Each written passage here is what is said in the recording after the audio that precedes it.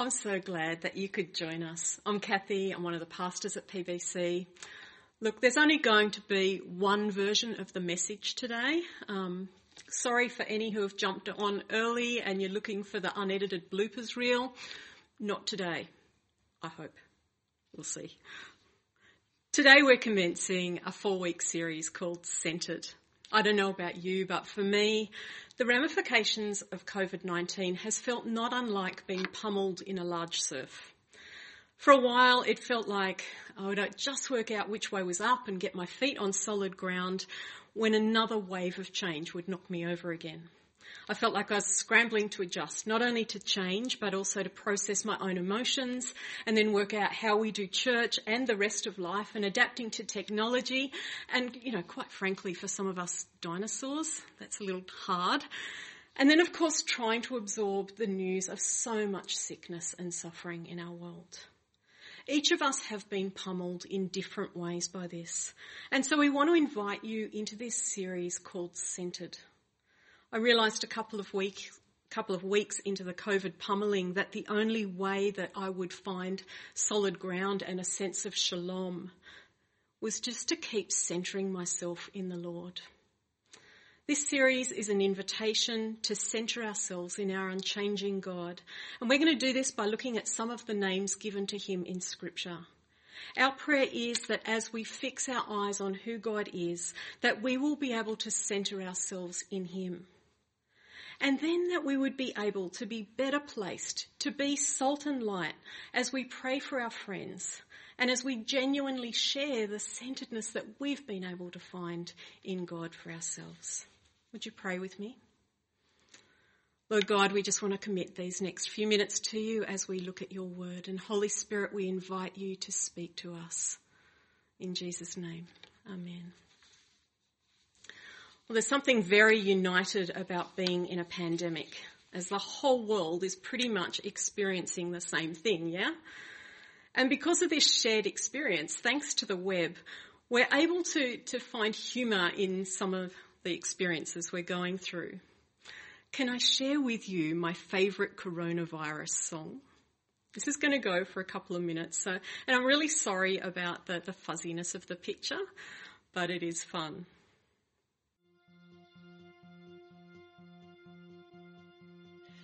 Start at the very beginning, a sore throat, a cough in Wuhan, and in no time at all there were 1, 2, 3, and one went on a plane, took it overseas, and that's how pandemics get started, you see. Woe is me, now we've got COVID-19. Oh, let's see if I can make it easier. Do not fear, but please stay here. Stay at home now, everyone. We must wash and clean things well. Cars, no long trips just for fun. Don't let COVID virus spread. Isolate yourself at home. See your friends online instead. That's the healthy way to go. Oh. Do not fear, but please stay here. Stay at home now, everyone. We must wash and clean things well. Cars, no long trips, just for fun. Don't let COVID virus spread. Isolate yourself at home. See your friends online instead. That's a healthy way to do. Not fear, but just stay here. Time to all self-isolate.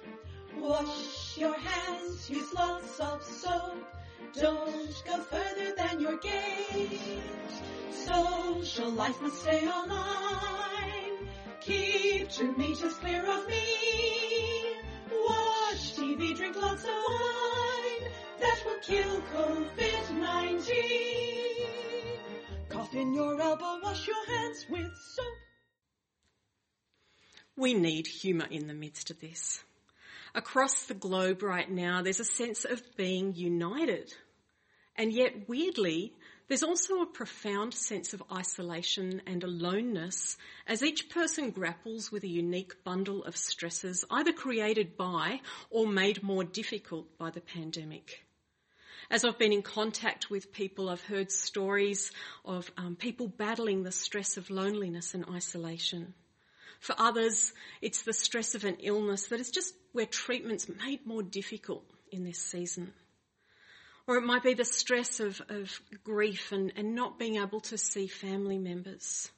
For others, there's work stress, many having to adapt to working from home and trying to work out how technology will work as they do that. And for some, even trying to work out how you homeschool and then how you do your own work at the same time. And for others, it can just be the stress of living in each other's pockets all the time. Or for some, even the stress of losing your job or business that is in decline.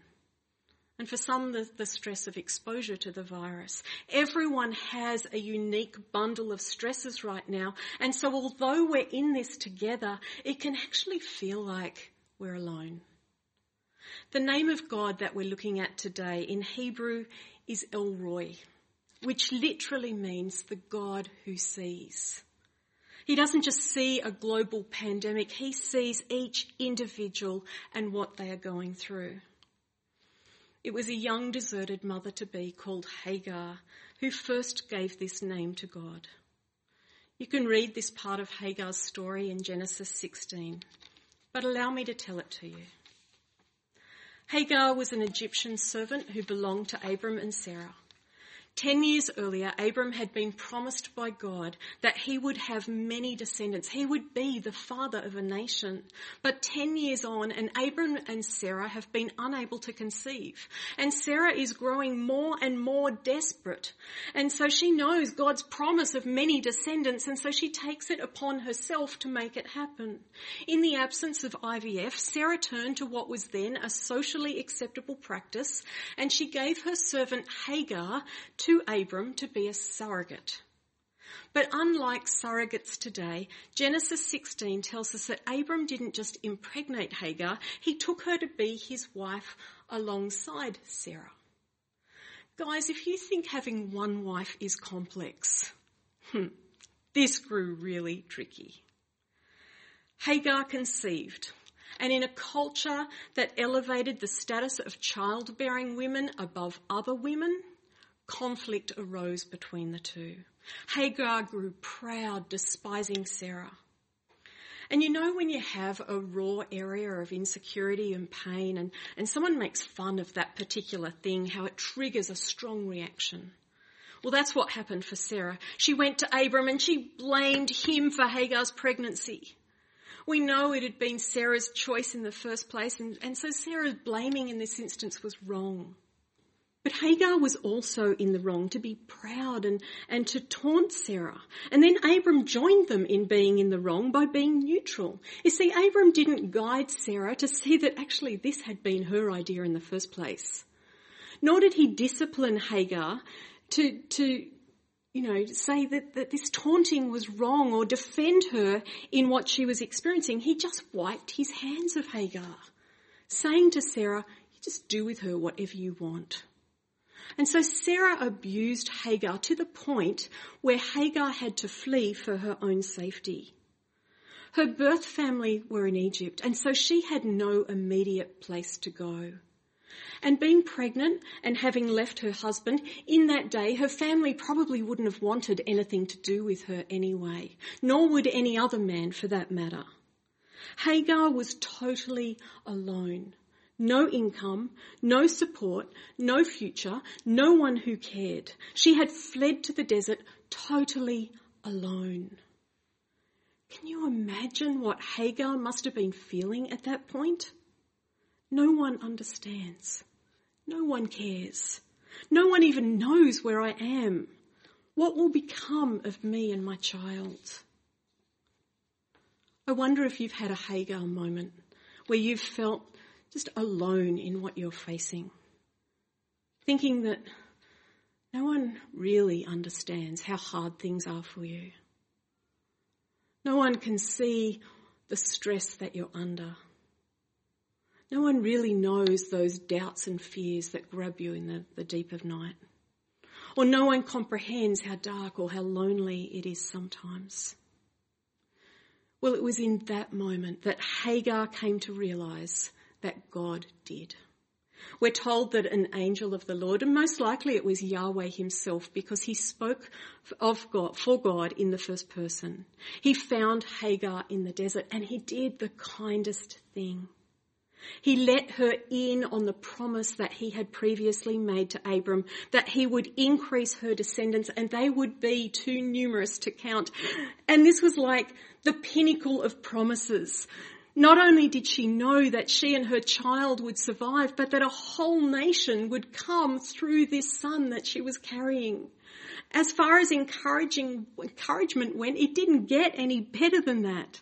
She doesn't seem overly bothered by the fact that she was told that she had to return to Abram and Sarah, or that this child would live in hostility with his brothers. All that mattered was that she would have this child and he would be the father of many. Her joy was palpable. In his care for her, Yahweh instructed Hagar to name her child Ishmael, which literally meant God had seen her misery.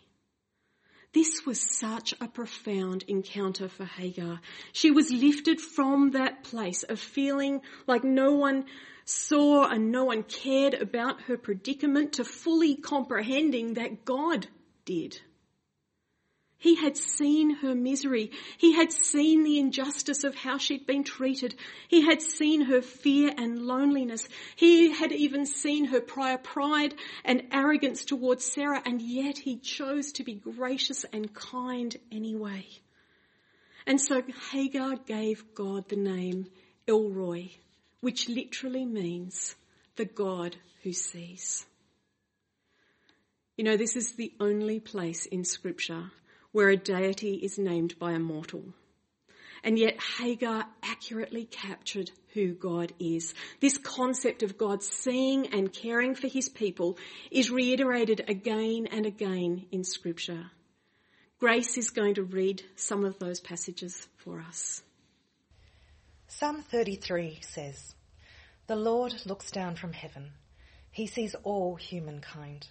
From where he sits enthroned, he watches all the inhabitants of the earth, he who fashions the hearts of them all and observes all their deeds.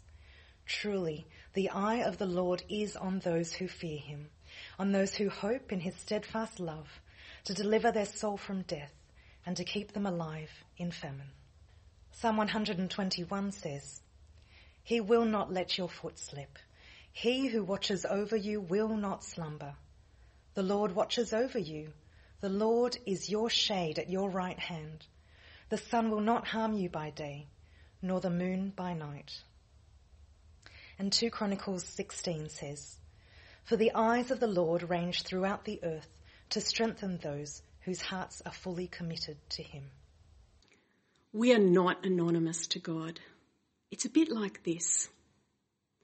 When we look at it, all we see is a beach, but God sees individual grains of sand. In a planet full of people in the midst of a pandemic, God sees you and I. In Matthew 10, Jesus says he even knows the number of hairs on our heads. God sees and knows every situation. Whatever your bundle of stresses are right now, he sees and cares. Jesus made it abundantly clear that we will face tough times, but he firmly promised that he will be with us always. When things feel tough, we can centre ourselves in God. You know, we don't have to describe everything that's going on because he's already seen, and he knows how we're going in the midst of it, and he cares more than we will imagine. That makes him incredibly safe to centre ourselves in. Before I finish, there's just one more thought that the Lord has put on my heart. And it came out of last week's Holy Week devotions that Trav and the team put together. And it's a story from Mark 14 where a woman anointed Jesus with expensive perfume in the midst of a group who disapproved of her actions and misunderstood her devotion to Jesus. They were thinking to themselves, this is such a financial waste. She was a victim of misunderstanding. But the beautiful thing that we see in this story is that Jesus sees her heart. When the disapproval and criticism of others made her feel small, Jesus lifted her up and spoke in her defence. I sense that the Lord wants to speak to any who might be feeling like you're being misunderstood right now. That the Lord sees your situation, but he also sees your heart and your good intentions. He knows, and you can shelter in him. For all of us, as we draw near to God and pray this week, be encouraged that you are praying to El Roi, the God who sees. You can centre in him, knowing that he sees your heart and your circumstances and he cares deeply. And as you are salt and light to others, remember this aspect of God's character and encourage them that there is a God who sees and knows what they are going through too. Would you pray with me? Lord, I want to thank you for the stable and the safe place that you are. Lord, we thank you that you see and you care. And Lord God, I want to pray that each of us would be able to find a deep and profound peace as we centre ourselves in you, knowing that you know all about what is happening for us right now. Lord God, I just pray that this week we would just find that true sense of peace in you. And Lord God, I want to pray that you would use us to bring that sense of peace that comes from knowing that you see. Lord, I pray that we'd be able to bring that to others who you bring across our path as well. In Jesus' name, amen. I just want to encourage you that now or through today sometime, just find some place to be alone and do that centering exercise. Just go before God, knowing that he knows all that is going on for you right now, and just being able to sit with him in the quietness, listening to what he would speak over you, knowing that he knows, knowing that he understands, knowing that he cares, and that he wants to speak into your situation to lift you up and to encourage you.